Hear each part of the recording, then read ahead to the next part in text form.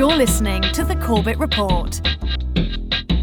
CorbettReport.com. Welcome back, friends. Welcome back to another edition of The Corbett Report. I'm your host, as always, James Corbett of CorbettReport.com, coming to you from the increasingly chilly climes of Western Japan, here on November 22nd, 2023, with episode 454 of the Corbett Report podcast, JFK, From Mongoose to Gladio.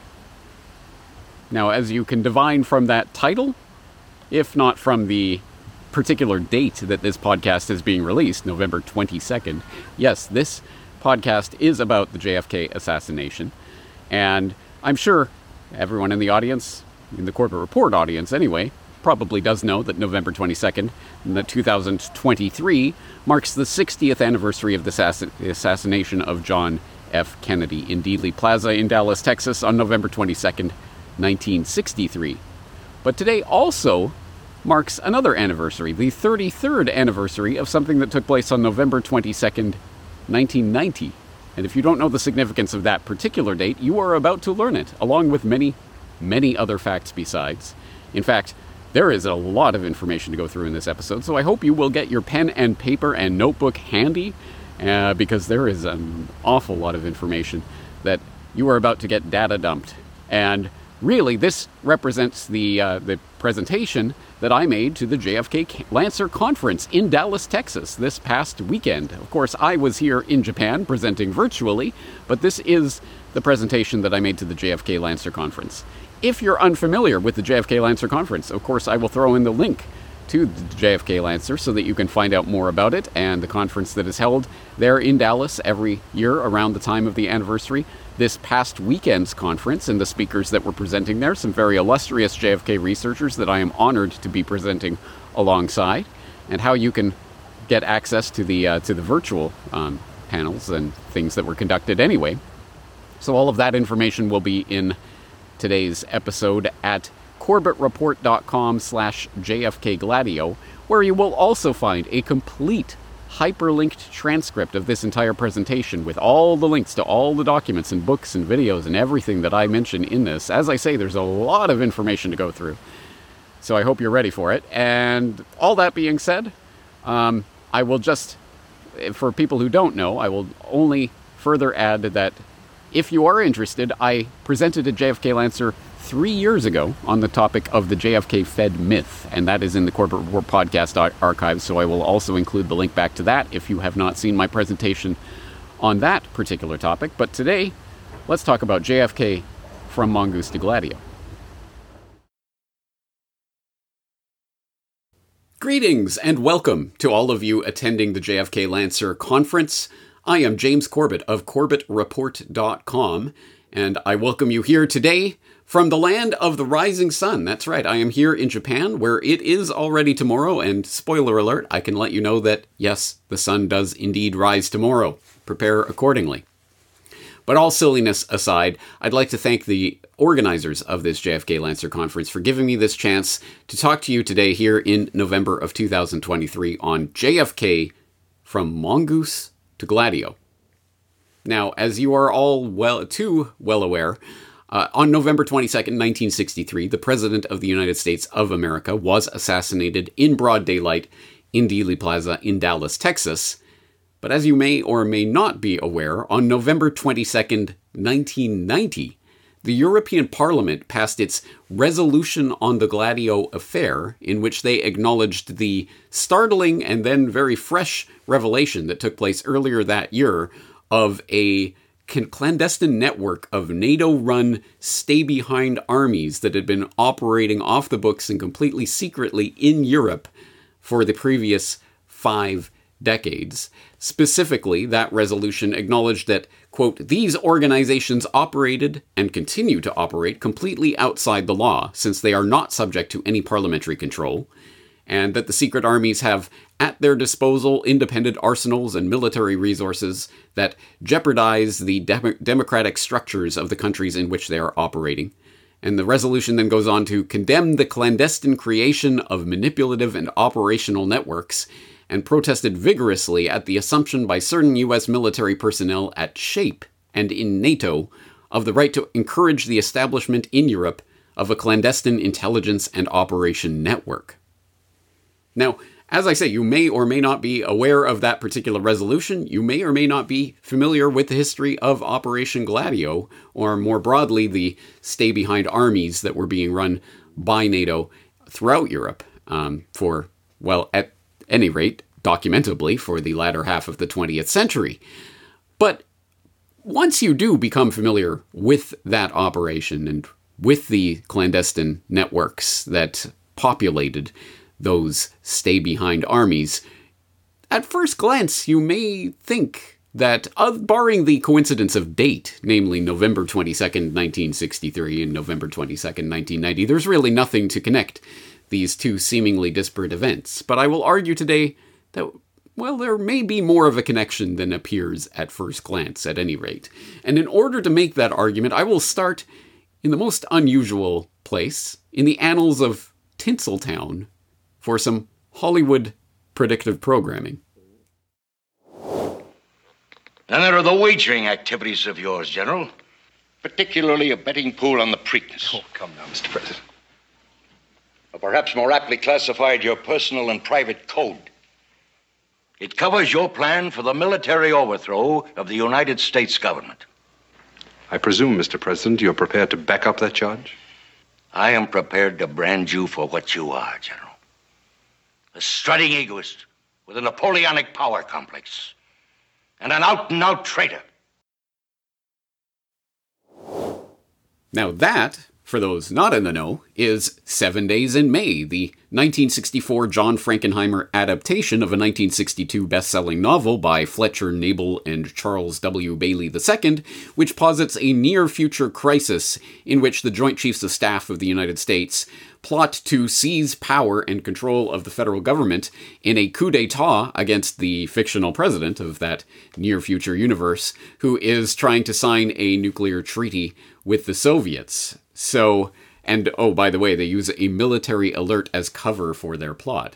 Now, of course, I am not suggesting that movies or books or popular entertainment have any connection whatsoever or in any way portend events that may be about to take place, like, say, when the Lone Gunman spin-off series from the X-Files, which depicted a group of political/military insiders plotting to take control of a commercial airliner and slam it into the World Trade Center in order to gin up wars in the Middle East for the benefit of the military-industrial complex, as if that had anything whatsoever to do with the events that took place 5 months later. I mean, you'd have to be a conspiraloon to suggest anything of that sort, wouldn't you? I mean, the idea that a 9/11 inside job could be portrayed on national TV just months before the events of 9/11/2001. Who's connecting those dots? Certainly not me, but I am certainly suggesting that 7 Days in May was not a prediction of a military coup in the offing in the JFK White House, but a warning, at any rate, of things to come in the ongoing power struggle that was taking place in the corridors of power there in Washington, D.C., and which, as a Washington columnist of many years, someone like Fletcher Nabel would know something about. And in fact, as we now know, one of the biggest champions of this book, this bestseller, 7 Days in May, was JFK himself. That's right. As I say, we now know that he was sent an advance copy of the book by Fletcher Nabel and was exhorted by friends to read it. And upon doing so, he found it to be quite interesting for reasons that should become obvious. So he was personally excited about the project, personally encouraged Frankenheimer and Kirk Douglas and others to get on board with the project, as reported, for example, by Thurston Clarke in JFK's Last 100 Days, where he writes, quote, "What is certain is that by the fall of 1962, the president, JFK, not only believed a coup was possible, but had repeatedly discussed its likelihood. That fall, Harper and Row published 7 Days in May, a thriller by Fletcher Nabel and Charles Bailey II, about a coup against the U.S. president instigated by his decision to sign a controversial nuclear arms pact with the Soviet Union.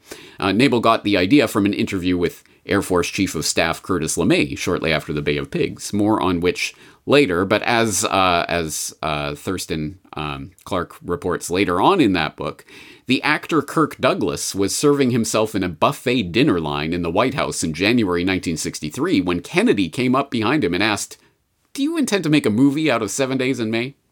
Douglas confirmed that he was producing and starring in a film version of the book being directed by John Frankenheimer. Kennedy said, "Good," and as their meals cooled, spent 20 minutes explaining why Nabel's book would make a great movie. Pierre Salinger told Frankenheimer that the president wanted the film made, quote, as a warning to the Republic. Schlesinger thought he hoped it would raise the consciousness about the problems involved if the generals got out of control, and might also serve as a warning to the generals. After the Defense Department denied Frankenheimer permission to film at the Pentagon, Kennedy took a long weekend in Hyannisport so the director could shoot crowd scenes outside the White House. So, more than a tangential connection, and lest it need to be spelled out, JFK's interest in this book was not based on any literary merits it may or may not have had, but precisely because it could serve as that warning to the Republic about the very real events that were taking place behind the scenes in Washington, D.C. in those critical years of the early 1960s. And to be clear, you did not need to be a James Bond super sleuth with top secret clearance or a Beltway insider even to know and to pick up on the very ominous signs of a potential military coup d'etat that were evident there in the early 1960s. For example, what real-world events could people possibly point to? The average citizen in the United States would undoubtedly have seen or witnessed to make them think along those lines. Well, how about the very preface of the 7 Days in May book? What did they open with? Of course, a quotation from President Eisenhower's infamous farewell speech, in which he not only coined the term military-industrial complex, but warned against its acquisition of power. Until the latest of our world conflicts, the United States had no armaments industry. American makers of plowshares could, with time and as required, make swords as well. But we can no longer risk emergency improvisation of national defense. We have been compelled to create a permanent armaments industry of vast proportions. Added to this, 3.5 million men and women are directly engaged in the defense establishment. We annually spend on military security alone more than the net income of all United States corporations. Now, this conjunction of an immense military establishment and a large arms industry is new in the American experience. The total influence, economic, political, even spiritual, is felt in every city, every state house, every office of the federal government. We recognize the imperative need for this development, yet we must not fail to comprehend its grave implications. Our toil, resources, and livelihood are all involved. So is the very structure of our society. In the councils of government, we must guard against the acquisition of unwarranted influence, whether sought or unsought, by the military-industrial complex. The potential for the disastrous rise of misplaced power exists and will persist. We must never let the weight of this combination endanger our liberties or democratic processes. We should take nothing for granted. Only an alert and knowledgeable citizenry can compel the proper meshing of the huge industrial and military machinery of defense with our peaceful methods and goals, so that security and liberty may prosper together. We must guard against the acquisition of unwarranted influence, whether sought or unsought. I wonder what he meant by that. Well, anyway, given the escalating series of military/intelligence surprises that were awaiting Kennedy as he entered the Oval Office, from his literal first surprise in the door of, "Hey, Mr. President, you know that whole missile gap thing that you were campaigning on? Well, it turns out, yeah, that was totally made up BS propaganda." To, of course, as Richard Nixon infamously called it, the whole Bay of Pigs thing, aka Operation Zapata. Zapata Oil? CIA front company, George H.W. Bush? More coincidences. AKA that operation, that CIA-sponsored and crafted operation to use a bunch of Cuban counter-revolutionary guerrillas to try to overthrow Castro in Cuba, and which CIA Director Dulles told JFK, don't worry, we've got this whole thing covered from soup to nuts. You can just sit back and relax. Oops! Oh, that didn't go so well. Because, as was determined and disclosed in General Maxwell Taylor's after-action report, actually Dulles and the CIA knew that the Soviets had advance warning of the plot, and thus knew that it was going to fail, but they kind of didn't bother to inform you about all of those niggly little details. So it's perhaps no surprise that the idea of a military coup in the United States was so much a part of the 1960s zeitgeist that it was not only being picked up on by Beltway insiders and writers like Nebel and Bailey, but by the average Joe, including, of course, some of JFK's friends, who did pressure him on this particular topic. For example, as we can read in Paul Red Fay's memoirs about his time as JFK's confidant, The Pleasure of His Company, he relates the story of how a friend of the Kennedys was asking JFK about the possibility of a 7 Days in May scenario happening in the United States, and JFK reportedly replied, "It's possible. It could happen in this country, but the conditions would have to be just right. If, for example, the country had a young president and he had a Bay of Pigs, there would be a certain uneasiness. Maybe the military would do a little criticizing behind his back. But this would be written off as the usual military dissatisfaction with civilian control. Then, if there were another Bay of Pigs, the reaction of the country would be, is he too young and inexperienced?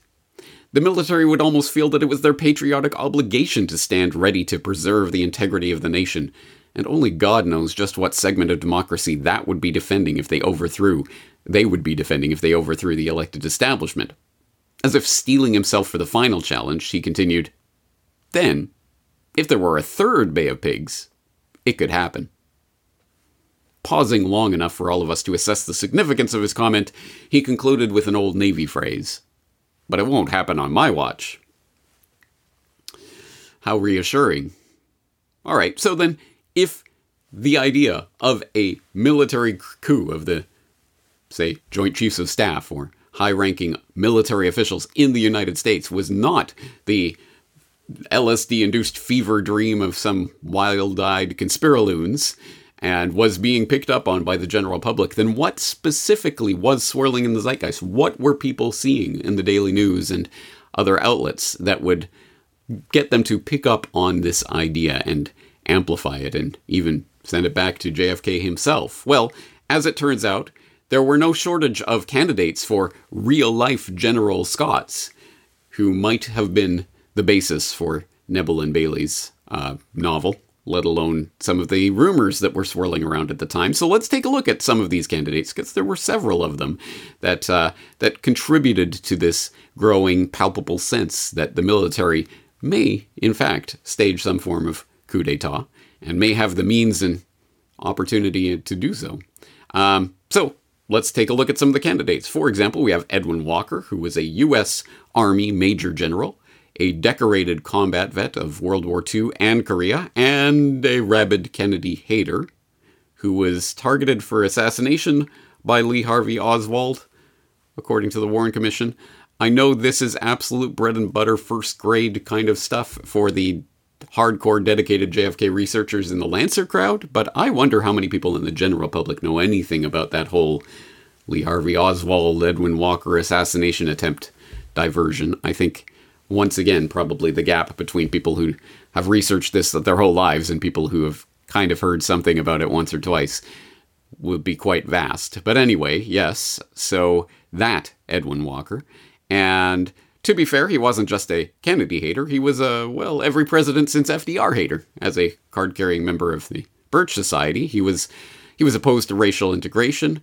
And he did lead the federal troops in the integration of Little Rock's Central High School, but only after President Eisenhower refused to accept his resignation on the matter, and he was later officially admonished by the Commander-in-Chief of the Army in Europe, General Bruce C. Clark, for his attempts to indoctrinate troops in political matters, which became something of a scandal, and which ultimately led to his resignation in 1961, when he refused to accept a reassignment to Hawaii. And basically, rather than serve any longer for the Kennedy administration, he became the only U.S. general in the 20th century to resign.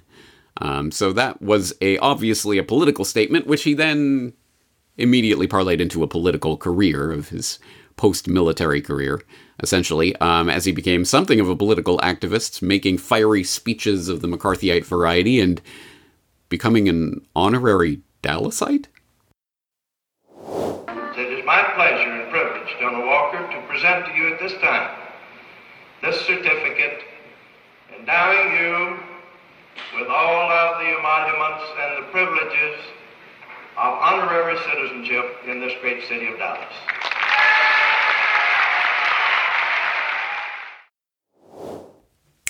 Ah, that's right. Edwin Walker was made an honorary citizen of Dallas in December of 1961 by then-Mayor Earl Cabell, the brother of the former Deputy Director of the Central Intelligence Agency, Charles P. Cabell, who was forced to resign in 1962 along with Dulles, and Earl Cabell himself having been a CIA agent since 1956. Well, that might be some interesting tidbits to file away in the information bank when it comes to Walker and his associations. But what else did General Walker get up to? Oh, that's right. He helped to incite the Battle of Oxford, aka the Ole Miss riots of 1962, that JFK, for one, referred to as a Bay of Pigs, or compared to the Bay of Pigs anyway, as we now know from the now-released Kennedy tapes. He said, "I haven't had such an interesting time since the Bay of Pigs," in those recordings. And I wonder if that counts as Bay of Pigs number 2 in JFK's postulated 3 Bay of Pigs countdown to a military coup d'etat. Anyway, what else did he talk about during those hours, in that those frantic hours of the Ole Miss riots, when Bobby and various aides were scurrying around giving him news about what was happening? Oh, that's right, of course. As we can find from the Kennedy tapes, one speaker in the tape says, "Have you read 7 Days in May?" To which President Kennedy says, "Yeah." Someone says, "Damn good book. I thought that very interesting." "Yeah, I read it straight through. It's interesting." "Why didn't you like it?" Or "I didn't like it." "Unrealistic?" "And you thought it was too far-fetched?" "No, I thought this sort of awful amateurs dialogue. It was a 35. No, it's not great writing." And then JFK says, "I mean, it's not any good." At that point, the only character that came out at all was the general. The president was awfully vague, but I thought the general was a pretty good character. And then they go back immediately to talking about General Walker. So you don't have to go very far out on a limb to connect some of these people and events. And what else was Edwin Walker famous or infamous for? Oh, that's right, as was eventually found out. Remember those wanted for treason handbills that were being passed around Dallas on the day of November 22nd, 1963? Well, who was behind that? Oh, right, Edwin Walker was one of the people responsible for that handbill. So I can't find any direct admission directly from Neville or Bailey that Edwin Walker was necessarily considered as a type for the General Scott character in 7 Days in May. But one of the president's aides in the book 7 Days in May does specifically cite General Walker as an example of a general who got out of line in 1961 and was promptly relieved by Kennedy. So there is that connection. And in another extremely interesting coincidence, there was another piece of paper that was slated to be released on November 22nd, 1963, that bore some eerie resemblance to Walker's handbill. As David Talbot reports in his book Brothers, the day Kennedy was assassinated, Paramount Pictures, the distributor of 7 Days in May, planned to run an ad for the film using a quote from one of its fictional military conspirators. "Impeach him? Hell, there are better ways of getting rid of him." The studio yanked the ad at the last minute, fearing it was too provocative, narrowly avoiding an embarrassing coincidence on the very day the president was shot, Variety later reported. Indeed. Well, I don't believe, as far as I know, there has never been a reproduction of that ad or any image of that ad has ever surfaced, but one can certainly imagine it might have looked eerily similar to that wanted for treason handbill that was in the hands of certain Dallasites even as JFK was being shot at. So, a lot of very interesting connections and parallels there, but let's move on to the next character in this rogues gallery of military madmen, specifically Curtis LeMay. Of course, like Walker, as you may or may not know, this LeMay was also a decorated general, this time a U.S. Air Force general. He has become known to history as a man of psychopathic bloodlust, exemplified perhaps in his exuberance for Operation Meeting House, which is better known as the Tokyo firebombing, in which, according to the U.S. Bureau of Naval Personnel, quote, probably more persons lost their lives by fire at Tokyo in a 6-hour period than at any time in the history of man. And perhaps the relevant Curtis LeMay quip on the incident is, if, as a result of the bombing, the war has been shortened by even 1 day, then the attack will have served its purpose. You know, come to think of it, I think I have a clip of him saying that. We have heard that 500,000 children have died. I mean, that's more children than died in Hiroshima. And you know, is the price worth it? I think this is a very hard choice, but we think the price is worth it. Sorry, my mistake there. I tend to get those two confused. Anyway, at any rate, LeMay has been suggested by various film critics over the years and book reviewers and others as a potential source of inspiration for the fictional General Scott in 7 Days in May, but perhaps he was more accurately lampooned in Kubrick's Dr. Strangelove as the cigar-chomping, foul-mouthed, straight-talking, fluoride truth-telling General Jack D. Ripper. Whatever the case, LeMay certainly did hate the Kennedy administration. The vindictiveness of those people, how ruthless they were. They expected to be stepped on like the cockroaches they were when LBJ came into power, at least according to LeMay's very colorful oral history that he provided the LBJ library a few years later. And at any rate, at the bottom line, we can say for absolute certain, according to Nebel anyways, that LeMay certainly was an inspiration for the fictional coup of 7 Days in May, because, specifically, Nebel was interviewing him he was a Look magazine columnist at the time, writing about Washington for many years. He was interviewing LeMay when LeMay kept going off record to talk about the cowardice of JFK and the Kennedy administration at the Bay of Pigs, and that definitely caught Nebel and Bailey's interest, and the more they probed around and started asking questions, the more they found there were high-ranking military and intelligence establishment figures who definitely had an axe to grind with Kennedy, and that, in Nebel's own account, led him to thinking of the great what if, and bada bing bada boom, we have a story about a military coup in the United States. So definitely LeMay is in that mix of sources for inspiration of this idea. Moving right along in our cavalcade of characters here is Edward Lansdale. Edward Geary Lansdale, a general in the U.S. Air Force who was appointed as the Chief of Operations of Operation Mongoose in November of 1961. Specifically, I'll direct you to the actual memorandum that was provided to Bobby Kennedy and others in the JFK administration at that time, summarizing the meetings that had been taking place in November 1961 about the Cuba project, the ongoing Cuba project, but this was the formalization of what became Operation Mongoose, and specifically Directive Number 1 of this memo: we will use our available assets to go ahead with the discussed project in order to help Cuba overthrow the communist regime. And number 2, this program will be conducted under the general guidance of General Lansdale, acting as Chief of Operations.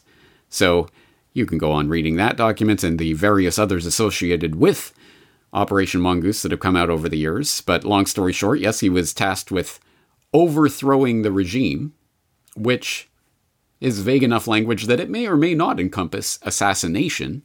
At any rate, we do know that assassination was very much a subject of interest of Lansdale's Mongoose compatriot / CIA psychopath, Bill Harvey, and his ZR rifle, which I'm sure JFK researchers in the crowd will be very familiar with.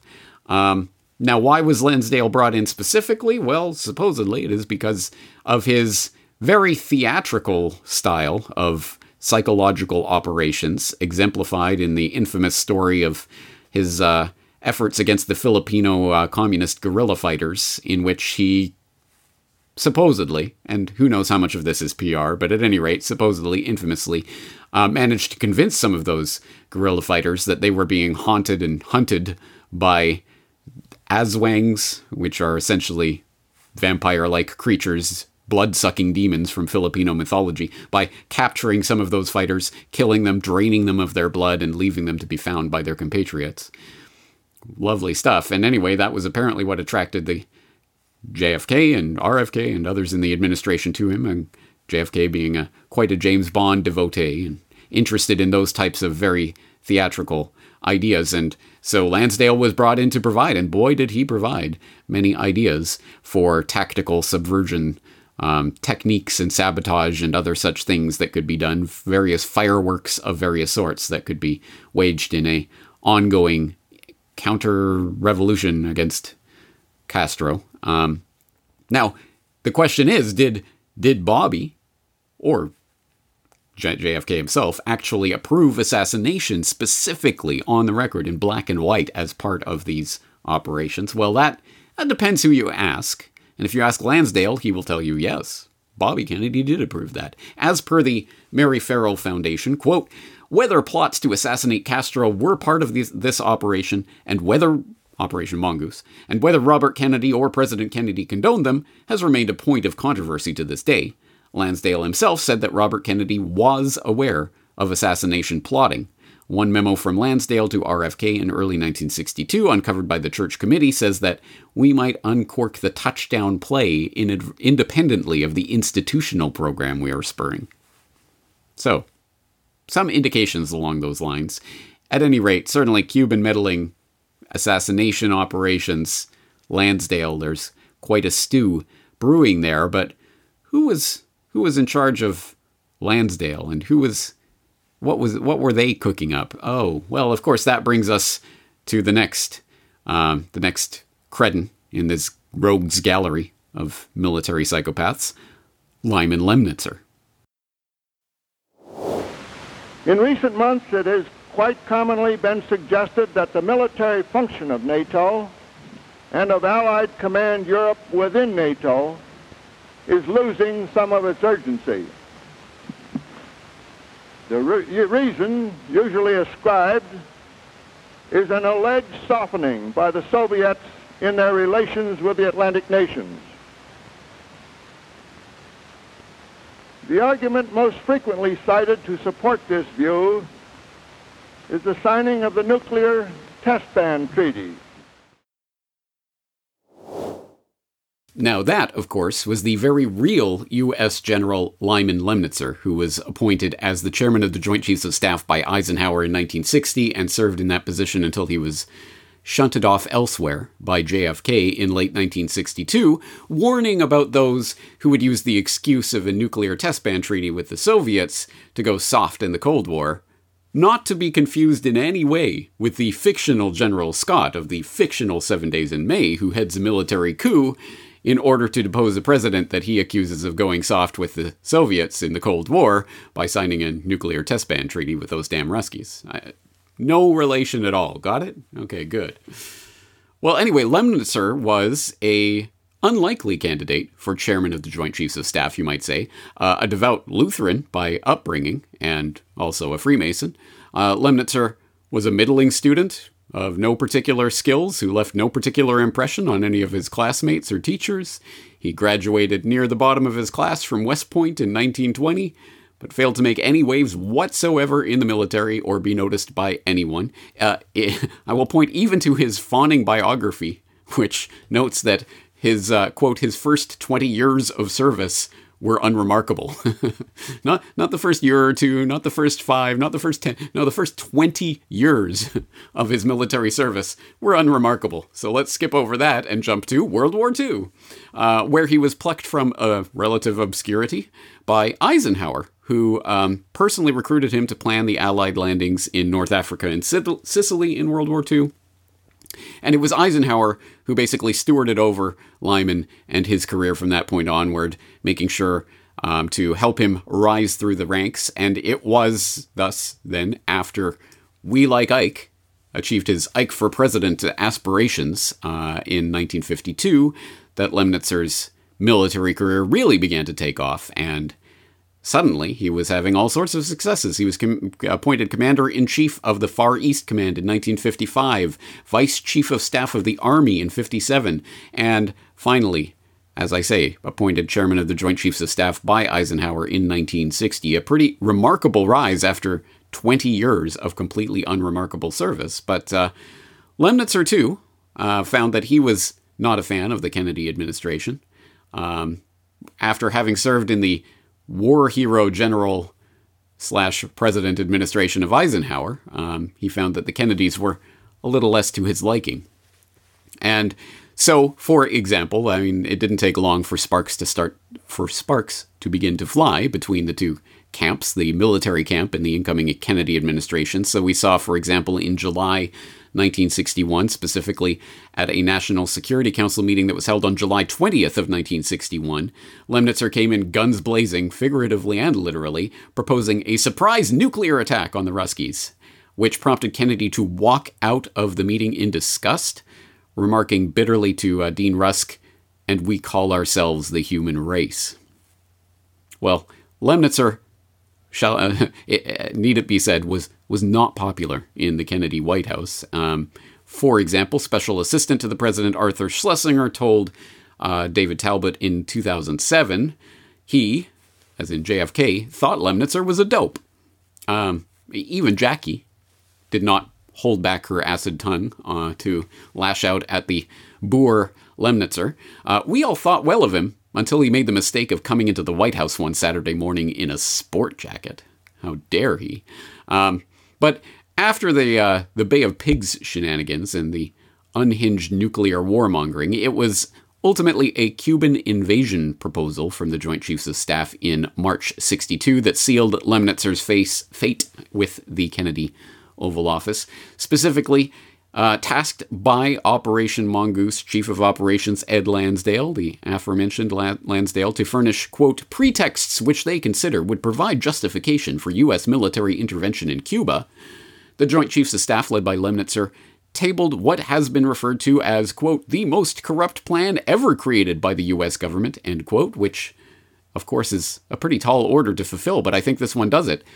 This was Operation Northwoods, and if you're in my regular audience, I'm sure you have heard about and hopefully read this document by now, but if not, well, the document, which is a preliminary submission plan intended to be harmonized with inputs from different agencies in a time-phased plan of action, really does have to be read to be believed. So, of course, it will be provided in the hyperlinked transcript for this presentation that will be posted to my website at corbettreport.com/JFK-Gladio. In the coming days, if you are watching this at the JFK Lancer Conference. Stay tuned for that. But anyway, if you do go and read this document, you will find that here, in these pages, in black and white, the top-ranking officials of the U.S. military, presided over by Chairman of the Joint Chiefs of Staff Lyman Lemnitzer, put their pen to paper and signed on the bottom line on blatantly, undeniably illegal and treasonous acts in order to justify a military invasion of Cuba in the minds of the American public.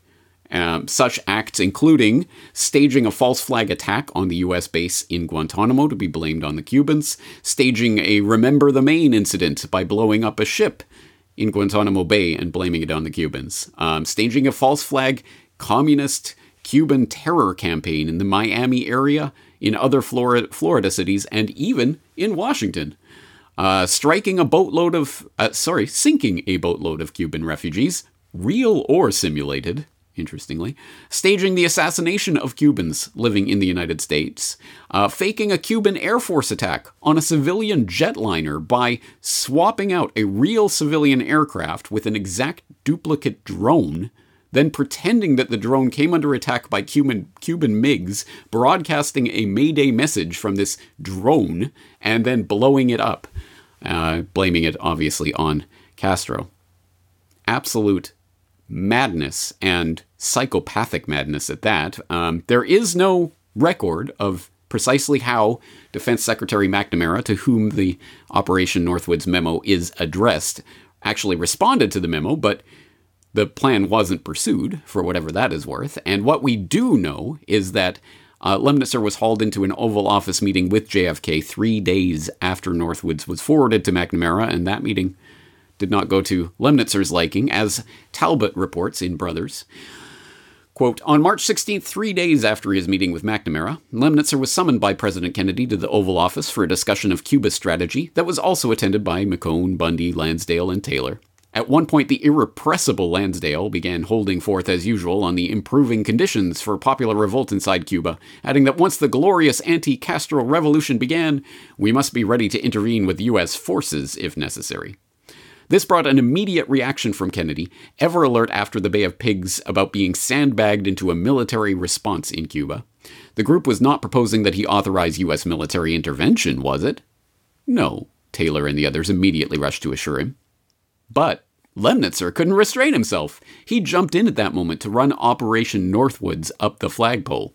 The general spared the president the plan's more gruesome brainstorms, such as blowing up people on the streets of Miami and the nation's capital and blaming it on Cuba, but he informed Kennedy that the Joint Chiefs, quote, had plans for creating plausible pretexts to use force against Cuba, with the pretexts either attacks on U.S. aircraft or a Cuban action in Latin America for which we would retaliate, end quote.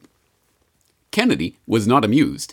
He fixed Lemnitzer with a hard look and said, bluntly, that we were not discussing the use of U.S. military force, according to Lansdale's notes on the meeting. The president icily added that Lemnitzer might find he did not have enough divisions to fight in Cuba if the Soviets responded to his Caribbean gambit by going to war in Berlin or elsewhere. But some people just don't get the message, so continuing with Talbot, despite the president's cold reaction, the Joint Chiefs chairman persisted in his war campaign. About a month after that White House meeting, Lemnitzer convened his fellow service chiefs in the tank, as the JCS conference room was called. Under his direction, they hammered out a stern memo to McNamara insisting that the Cuban problem be solved in the near future. That would never be accomplished by waiting around for Ed Lansdale's fairy tale popular uprising, the memo made clear. There was only one way of getting the job done. The Joint Chiefs of Staff recommend that a national policy of early military intervention in Cuba be adopted by the United States. Lemnitzer was wearing out Kennedy and McNamara's patience. After a National Security Council meeting in June, the president took the general aside and told him he wanted to send him to Europe to become NATO's new Supreme Allied Commander. Kennedy would replace Lemnitzer as the nation's top military man with the more amenable Max Taylor. He would have one less warmonger to harass him about Cuba. All right, I suggest people who are unfamiliar with this history really familiarize themselves with the documents that we have about this. It is truly remarkable that, especially that memo that was sent to McNamara, obviously to JFK via McNamara, really, for JFK's attention, saying, we have to solve this problem and we have to use a military solution. It was about as close to outright military subordination as you can get within an administration, and JFK knew exactly what was on the table, for no other reason than because he's read 7 Days in May and knows how that story, well, how it ends in the book, versus how it might end in real life. Anyway, if JFK thought he was going to solve his military problems or taking care of it by telling him, we're shuffling you off, don't worry. Well, in October 1962, he got another surprise. It was called the Cuban Missile Crisis, and somehow, miraculously, Kennedy was able to thread the needle, not just with the Soviets, but with the military, which was on his back about this problem, with JCS chief still being Lemnitzer at that time, by using his brother Bobby as a secret backdoor channel to Soviet Ambassador Anatoly Dobrynin. And as Khrushchev remembered in his autobiography, quoting Bobby Kennedy, quote, "Even though the president himself is very much against starting a war over Cuba, an irreversible chain of events could occur against his will. That is why the president is appealing directly to Chairman Khrushchev for his help in liquidating this conflict. If the situation continues much longer, the president is not sure that the military will not overthrow him and seize power. The American army could get out of control." Again, it might be a question of which source you're believing, because other people didn't back Khrushchev up on that. But at any rate, that's the way Khrushchev remembered it. But once through that craziness, with not only his reputation intact, but his body and the bodies of everyone else on the planet still intact, amazingly, JFK had to dispose of Lemnitzer, and this is the way Richard Cottrell puts it in his book, Gladio, NATO's Dagger at the Heart of Europe. JFK emerged from the crisis, the Cuban Missile Crisis, with his prestige vastly enhanced everywhere, that is, except Pentagonia. Kennedy's refusal to snuff out Castro and worse, permitting the United States to be humbled in the world arena by the Soviet Union, united them once again under Lemnitzer's authority. The danger to the head of the state returned with renewed intensity. Barely had the heat of the immediate emergency cooled, then Kennedy struck with an iron fist. He decided on a clever, constructive dismissal of his troublesome commander. Lemnitzer would be denied his due right of a second term of office as chief of staff, effectively cashiered and given his marching orders right away. A humiliating demotion would be disguised, somewhat at any rate, by secondment to the top NATO command in France. If it was a signal that Kennedy intended to stop the rot in the military, then his decision to install his court favorite, General Maxwell Taylor, in Lemnitzer's stead could only be seen as another calculated insult. It was a Solomonic judgment in which Kennedy excelled, like his calm resolution of the missile crisis. Sending Lemnitzer into quarantine on the other side of the Atlantic, in charge of America's front line with the Russians, his mischievous hands would be too preoccupied to plot trouble on the home front. Deprived of Lemnitzer's presence in Washington, trouble in the ranks would gutter out. Kennedy miscalculated badly on both counts. All right, why was it a miscalculation? Well, for many reasons, but also because Gladio. That's why. Yeah, and what was Operation Gladio? Well, okay, good question. First of all, fact check to satisfy the fact checkers in the crowd. What most people commonly refer to as Operation Gladio. Well, they're misnaming that, because in fact, Operation Gladio refers specifically to the Italian branch of a much more broader program of a NATO clandestine network of secret stay-behind armies that were put in place in NATO member states in Europe and in Turkey and even some neutral states, non-NATO members, with or usually without the knowledge of those nations' security forces or political leaders, supposedly to commit sabotage and subversion in the event of a Soviet invasion, but in reality, it was a bunch of fascists and literal ex-Nazis and others who staged false flag terror attacks to blame on left-wing governments, assisted in and or organized and or helped in various ways with political assassinations and other assorted nastiness. And there is a lot more to say on this front. If you want to hear that, you would best turn to NATO's Secret Armies, Operation Gladio and Terrorism in Western Europe by Daniela Ganser, who I had the privilege of interviewing very recently on the Corbett Report about his work, including his work on Operation Gladio. I wrote this book, NATO's Secret Army, and the subtitle is Operation Gladio and Terrorism in Western Europe. And that's my PhD, so I put, 4 years into this of my life. And I really spent a lot of time working on this. And what I can say is, oops, sorry, this isn't very solid. Put this here, maybe that one. What I can say is that people don't know what Operation Gladio is. I mean, ask your average friend and ask him, how about Operation Gladio? What do you think about it? They go like, Operation Gladio, and they basically say they know the film Gladiator. Then they go, yeah, that's a film which is really cool, but it's like 2,000 years ago, where the Gladio is this short sword. That's a Gladio. And that's also the reason why it was called Operation Gladio. But in the historical context, the main person there is Giulio Andreotti, who was the Italian prime minister.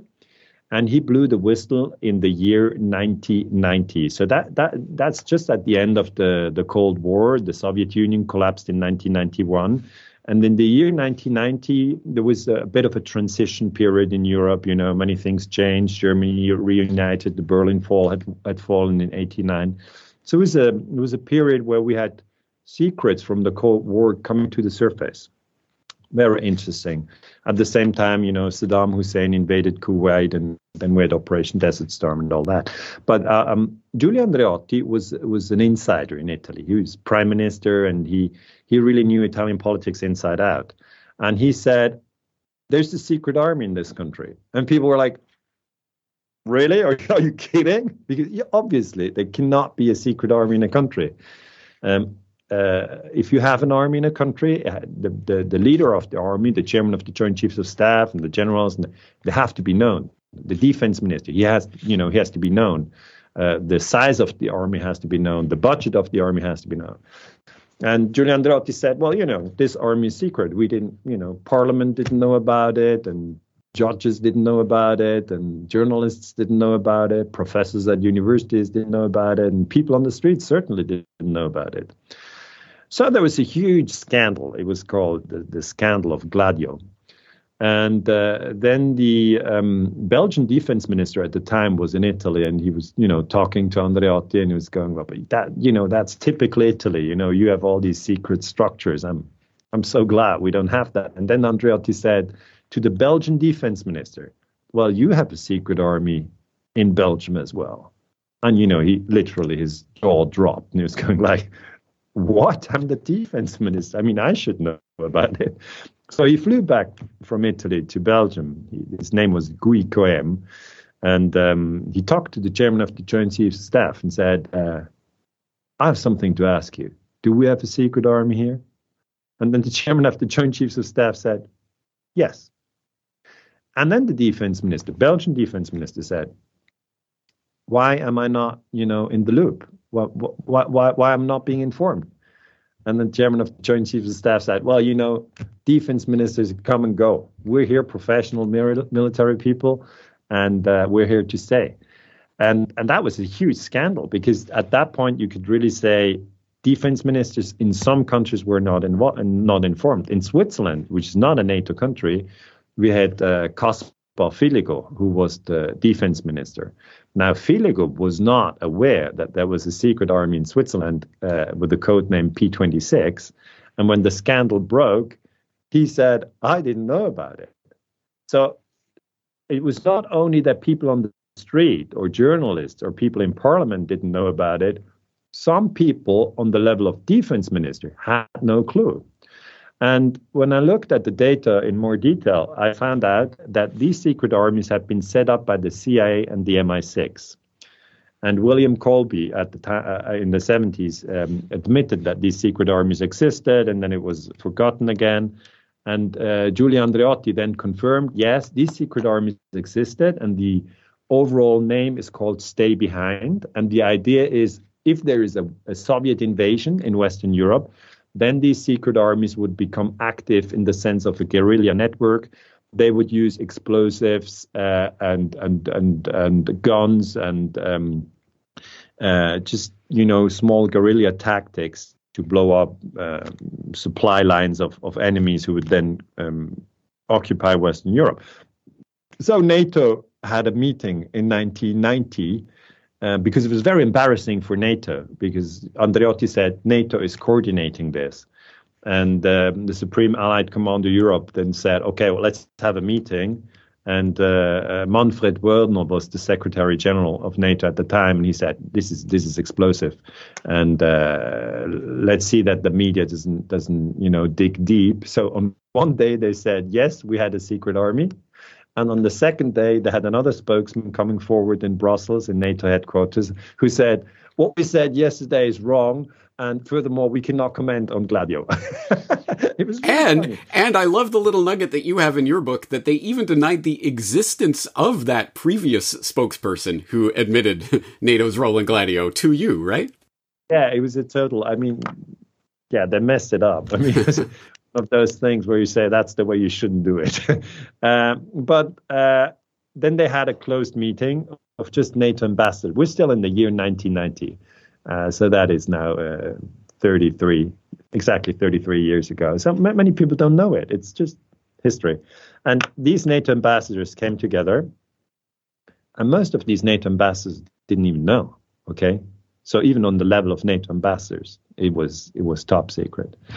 And the problem that we have now with Operation Gladio is it is known that it existed. We have, confirmation from former generals who were in the networks.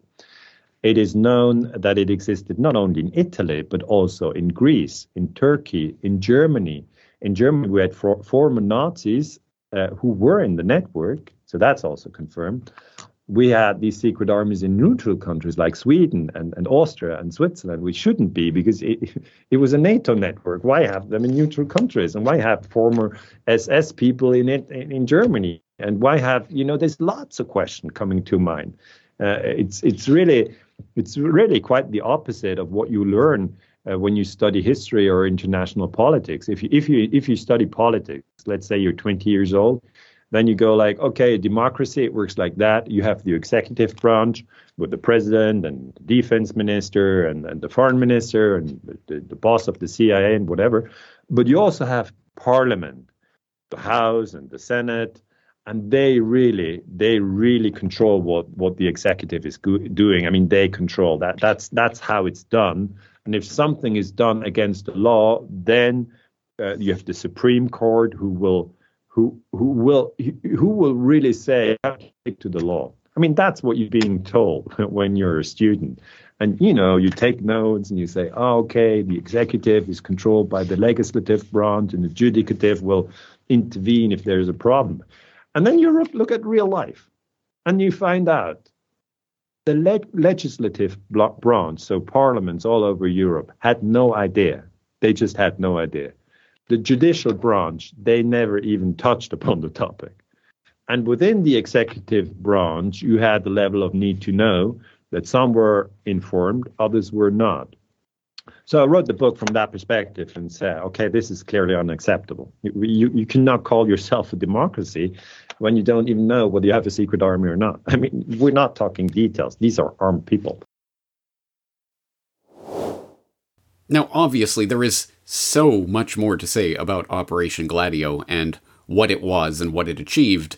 And Ganser does go on to say a lot of that in that interview, so I hope you'll go and check it out. But more importantly, I hope you will check out the book, NATO's Secret Armies, Operation Gladio and Terrorism in Western Europe, which really was some groundbreaking original research that was conducted by Ganser and remains a key book on the subject in the English language. So in the interest of time, since I am already running out of time in this presentation, I will just say that, long story short, Operation Gladio was all of the Northwoods-style dirty tricks and disgusting deeds rolled into one sprawling, decades-long attempt to ensure that NATO and its paramilitary minions could direct European democracy in whichever direction they wished. The greatest dream of General Scott, perhaps. Well, Lemnitzer at any rate. And Gladio has been implicated in everything from military coups and assassination attempts against, for example, de Gaulle in France, who got so galled, or de Gaulle, that he kicked NATO out of France. And the horrific string of bombings and terror attacks in Italy, known as the Years of Lead, the advent of which just exactly happens to overlap with Lemnitzer's tenure as Supreme Allied Commander Europe of NATO, in which he would have undoubtedly had some connection to the goings-on of the Gladio network, although exactly what those connections are remain hidden and covered in layers and reams of official secrecy. But at any rate, Lemnitzer, did he just happen to coincide with the advent of the Years of Lead, or was it part of a Northwoods-style plan that had been transplanted over to Europe? Obviously, much more information and digging needs to be done on that front, but suffice it to say, did JFK solve his problems by shuffling Lemnitzer over to Europe? Well, apparently not. Okay, so what does this mean in terms of November 22nd, 1963 is the real question that we're addressing today. So we can, at any rate, we can say there was real talk of a military coup d'etat during Kennedy's presidency. And there were multiple high-ranking military officials and, of course, intelligence officials involved in various plots, both overt and covert, to effect some sort of military coup or some sort of takeover of power from JFK, specifically the Kennedy administration. And JFK himself was concerned about the possibility of a military coup and did have his own connection to operations like Mongoose and tangentially through Lemnitzer to Gladio. But is there any indication that any of these disparate pieces on the chessboard played an operational role in the events of 11/22/63? Well, spoiler, for those of you who are waiting on the edge of your seat, I am not going to solve, signed, sealed, delivered, finished, the JFK assassination in this presentation. Sorry to get your hopes up. But here's what we do know. We can at the very least trace what has been said about the whereabouts and operational capacities of the various players involved in these plots on the day of November 22nd, 1963. For example, speaking of Operation Mongoose and Ed Lansdale, where was good old Eddie on the day of November 22nd, 1963? Well, there are people who have something to say about that. For example, Colonel Fletcher Prouty, Mr. X, of course. His assertion about the three hobos infamous pictures, well, his assertion was that the hobos were distraction and unimportant in and of themselves. What the real money part of that money shot was the man passing them in the opposite direction, the man that he identified, at any rate, as Edward Lansdale. So when researchers had arrived at that point, one of them came to me one day and said, look, of all the pictures we've studied, this little episode of these men being marched right across in front of the school book depository building where Oswald was supposed to have been, and across the street by Dealey Plaza where the president's car had just gone, into the sheriff's office. There's something wrong about these pictures. So we looked at them very carefully. And in the very first picture, in addition to the two policemen and the three tramps, as they're called, is another man. And he's walking in the other direction. But the thing about it is, so that his back is more or less to, or his side and his back is more or less to the photographer rather than face forward. But there's something about it is, how is it possible that anyone at Dealey Plaza that day, and here these men are probably being marched across there 5 minutes after the president was killed. Everybody was running around. People were excited. Sirens were blowing. And here's this man in a business suit just as casually walking along. He doesn't even turn. He's not looking at anybody, just walking past. And he happens to be standing by these men as they're being marched. The least he would be doing is looking at the prisoners or looking at the policemen. You know, anybody would, especially at that time. This man's looking at nobody. And I recognized immediately that that man is General Lansdale. Now, Lansdale is a very interesting figure in the Kennedy era. And I know Lansdale. I worked with him off and on from about 1952 to 1963. So he retired. Now, this is interesting. He retired from the Air Force on October 31st, 1963. Well, of course, the picture could have been 100 other people, and I could be wrong, but I know him very well. Well, who can argue with Mr. X, right? About General Y? Well, at any rate, yeah, the Easter egg for people who haven't seen JFK, if you look carefully at the nameplate of the general who orders Mr. X to the South Pole, it's Major General E.D.G. Something Dale or something like that. Anyway, it's Lansdale. And there have been various versions of this proffered by Prouty over the years. I will leave you with his testimony to the ARRB on the matter if you want to delve into this even further and his identification. And you could continue exploring that particular photographic rabbit hole and scrying the tea leaves and taking the Rorschach inkblot test of, I think I see the glasses of Lansdale in that photograph and other such speculations that I've read online. Anyway, Is that definitive proof? Hardly, but potentially it might be Lansdale. Anyway, it might be something for further exploration. Speaking of which, well, how about some of the other people that are involved in this swirl of military madness? Well, how about LeMay?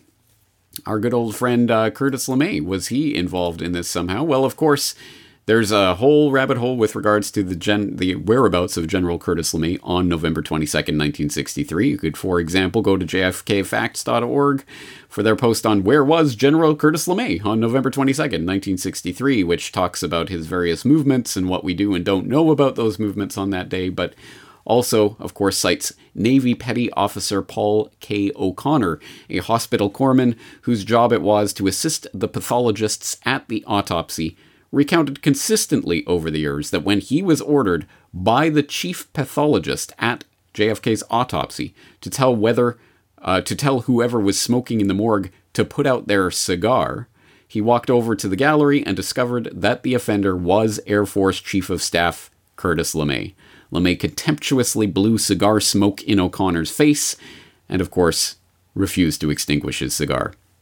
Anyway, as I say, there's a lot more to pursue with regards to that story, but there is at least some evidence that has been pointed to that LeMay was indeed there at the autopsy and helping to cover up whatever was covered up with regards to that.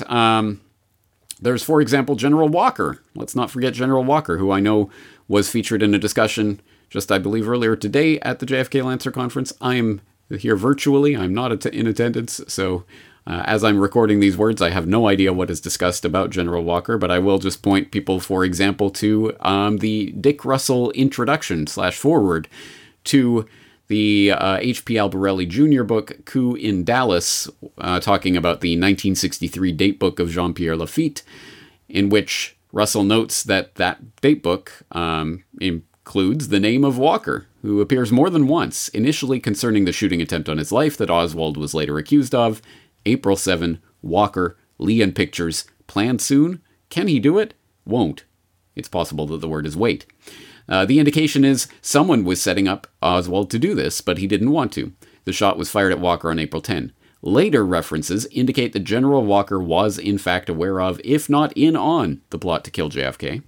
So there's more to explore in that regard. And, well, how about Lemnitzer, since we're talking about the chairman of the Joint Chiefs of Staff committing a 7 days in November type operation, or at least the possibility of such a thing. I don't think there is any serious JFK researcher out there who attempts to pin the blame or even really deeply implicate Lyman Lemnitzer in particular in the events of Dealey Plaza in 1963, if for no other reason than Lemnitzer has a pretty good alibi being halfway across the planet at the time. But I don't know about serious JFK researchers, but anyway, speaking of Cottrell's NATO's Dagger at the Heart of Europe book on Gladio, he does say something about this. He says, quote, "Of all the juries that have probed the deaths of John and Robert Kennedy, official and informal, none have expressly pointed the finger of suspicion at General Lemnitzer. Yet if one man had the motive and desire to see the brothers off the scene, commencing with the president, then it was a soldier in the grip of hatred so powerful that any lengths were acceptable. Northwoods and its offshoots demonstrated that he regarded morality and the defense of American interests as a distraction. Here was a man who would enlist mafia hoodlums in the service of his objectives. He cheerfully waved volunteers off to certain death in the Bay of Pigs fiasco. He planned to unleash terror on innocent Americans going about their everyday business so that he could get his way over Cuba. He contemplated extinction of a quarter of the human race, and very possibly life itself, with magnanimity. He hired Nazi war criminals with equanimity. He was not alone in that, but gave every impression of complete disinterest in their crimes against humanity, which he brushed off like dandruff." Anyway, I'm sure you could have your definitely quibbles with various things that are assigned to Lemnitzer in that paragraph and some of the conclusions therein. But at any rate, that is what Cottrell writes on the subject. So, long story short, the connections between these various plots, overt and covert, and what happened in Dealey Plaza is a seriously understudied subject. Obviously, every bit of this is extremely well studied, but the combination of these particular elements and how specifically these players come together, there aren't as many books on that subject specifically. So I will point people in the direction of one of the few analysis articles of this that I am aware of, that comes from the Kennedys and King website, which published Rob Couteau's analysis, NATO's Secret Armies, Operations Gladio and JFK, which concludes, from all this, we may conclude that Gladio, far from being a local phenomenon strictly anchored within its respective host nations, was in reality a fluid network with complex international appendages. As mentioned earlier, this nexus extended even to Latin America. Whether such poisonous strands reached into Dallas in 1963 through figures like Yves Guérin-Serac, with his sick dream of a planetary dimension of state-sponsored terror, remains a question, and the implications of his OAS colleague, Jean Suetre, shadowing the movements of JFK on that fateful day, are intriguing. So, there is, I think, much more research to be done on these different threads and some of the players involved in this, and specifically how something that I think has not really been talked about a lot with regards to Kennedy, specifically Gladio, and some of those tentacles and Permindex and all of that, how that ties into this. So, I guess what I'm saying is, this presentation is really just the beginning of the broaching of this subject. It is certainly not the definitive conclusion, but generally speaking, it's time to roll up our sleeves and do the collective work on this. I will point people in the direction at the end here of just a very, very select bibliography of some books that I think are helpful in starting and spurring this research. For example, I've cited David Talbot's Brothers many times already in this presentation, and that's no coincidence. I know it is not a new book, but I have recently read it for the first time myself, and found it to be extremely enlightening with regards to the overall painting of the picture of the internal struggle that the Kennedys brothers were facing in the JFK administration, with regards to the Cuban operations with the military, the intelligence agencies. It paints a very, very vivid picture of the impending threat from within and all of those various pieces of the puzzle. So I think it is worth your time and attention if you haven't read it. With regards to Gladio in particular, again, of course, I will commend Ganser's work to your attention. NATO's Secret Armies, Operation Gladio, and Terrorism in Western Europe. And for what it's worth, I will put Richard Cottrell's Gladio, NATO's Secret Dagger at the Heart of Europe NATO's Dagger at the Heart of Europe on this list with an asterisk.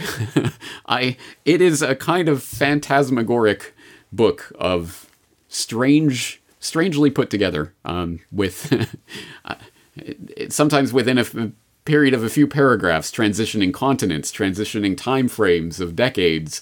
There's no serious footnoting here. There's just a few notes in the back and a couple of notes scattered throughout the book. Some of the details and easily verifiable facts are flat out wrong, like saying 7 Days in May was published in 1961 and then saying in a footnote 1962, etc., etc. So I certainly cannot recommend this do not take everything in here as some sort of Bible truth. But there is enough information in here that is intriguing that at the very least could be cookie crumbs for real researchers to follow up on. I will again point people to what I just mentioned there, Rob Couteau's, as I see, one of the few short form analyses of this subject in particular, NATO's Secret Armies, Operation Gladio, and JFK. And I, of course, will exhort you, if you haven't seen it or read it yet, to watch and or read 7 Days in May, and I will beg to differ with JFK or one of his aides or whoever was caught on that particular presidential tape talking about the awful amateurish dialogue in the book. No, I disagree. And as an Anglo-Irish master from Trinity College, Dublin, I have the professional credentials to say it isn't awful amateurish dialogue. Sure, it's not exactly realistic, but it's snappy in that kind of Pulp Fiction-y kind of way that I find entertaining at any rate. And it is, at the very least, a very, very, very, very interesting book to have been released in 1962. And there's just one more thing about 7 Days in May that I keep forgetting. What was the name of the president in that story? I know you think I'm a weak sister, General. But when it comes to my oath of office, Defending the Constitution of the Nobody United has States. to teach me how to salute a flag. Somebody has to teach you about the democratic processes that flag represents. But don't you presume to take on that job, Mr. President. Because, frankly, you're not qualified. Your course of action in the past year has bordered on criminal negligence. This treaty with the Russians is a violation of any concept of security. You're not a weak sister, Mr. President. You're a criminally weak sister. And if you want to talk about your oath of office, I'm here to tell you face to face, President Lyman, that you violated that oath when you stripped this country of its muscles, when you deliberately played upon the fear and fatigue of the people and told them they could remove that fear by the stroke of a pen. And then when this nation rejected you, lost its faith in you, and began militantly to oppose you, you violated that oath by simply not resigning from office and turning this country over to someone who could represent the people of the United States. And that would be General James Mattoon Scott, wouldn't it? I don't know whether to laugh at that kind of megalomania or simply cry. James Mattoon Scott, as you put it, hasn't the slightest interest in his own glorification. But he does have an abiding concern about the survival of this country. Then, by God, run for office. You have such a fervent, passionate, evangelical affection for your country. Why in the name of God don't you have any faith in the system of government you're so hell-bent to protect? You say I've duped the people, General. I've built them. I've misled them. I've stripped them naked and made them defenseless. You accuse me of having lost their faith, deliberately and criminally shut my ears to the national voice. I do. Well, where the hell have you heard that voice, General? In freight elevators? In dark alleys? In secret places in the dead of night? How did that voice seep into a locked room full of conspirators? That's not where you hear the voice of the people, General, not in this republic. You want to defend the United States of America, then defend it with the tools it supplies you with, its Constitution. You ask for a mandate, General, from a ballot box. You don't steal it after midnight, when the country has its back turned. Are you serious, Mr. President? Are you honest to God serious? Why, I could walk out of here tonight and offer myself as candidate for the office of presidency. And by tomorrow morning, I'd be sitting at that desk with precisely the mandate you hold so dear. And what's more, Mr. President, you know it, and I know it, and this country knows it. So don't tell me I'd have seized an office tomorrow without the benefit of support. If you really had the guts to call for a show of hands, you'd be on an airplane right now back to Ohio. You can ask for and get your show of hands, General. Just wait a year and 9 months for something called election. A year and 9 months from now, I don't think there'll be an electorate, let alone an election. I think we'll be sitting on our own rubble. A minimum of 100 million dead. And on the gravestone we can carve, they died for Jordan Lyman's concept of peace. Oh, that's right. Lyman. President Jordan Lyman. Coincidence, surely. It's a very common name. Anyway, I think we will leave this exploration here today. As I say, this is just the beginning, not the end of this particular line of research, but I trust that the researchers in the JFK Lancer crowd will have at least some cookie crumbs to follow if they are so interested. And if you are interested, I would exhort you to check out the hyperlinked transcript of this presentation at corbettreport.com/JFK Gladio. As I say, if you're watching this presentation live at the Lancer conference, it will not be up yet. It will be up in the coming days. If you are watching this from my website, then obviously it is up on the website. But there will be a hyperlinked transcript with every word that I have said and a link to every document, every movie, every video, every article that I've cited, every book as well. So it will all be up there on the website. I hope you'll make use of that resource. I am James Corbett of CorbettReport.com. Thank you for your time and attention, and thank you to the JFK Lancer Conference for allowing me to make this presentation today. There's been abroad in this land in recent months a whisper that we have somehow lost our greatness, that we do not have the strength to win without war, the struggles for liberty throughout the world. This is slander, because our country is strong enough to be a peacemaker.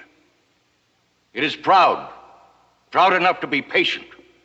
The whisperers and the detractors, the violent men are wrong. We will remain strong and proud, peaceful and patient. And we will see a day when on this earth, all men will walk out of the long tunnels of tyranny into the bright sunshine of freedom. Ladies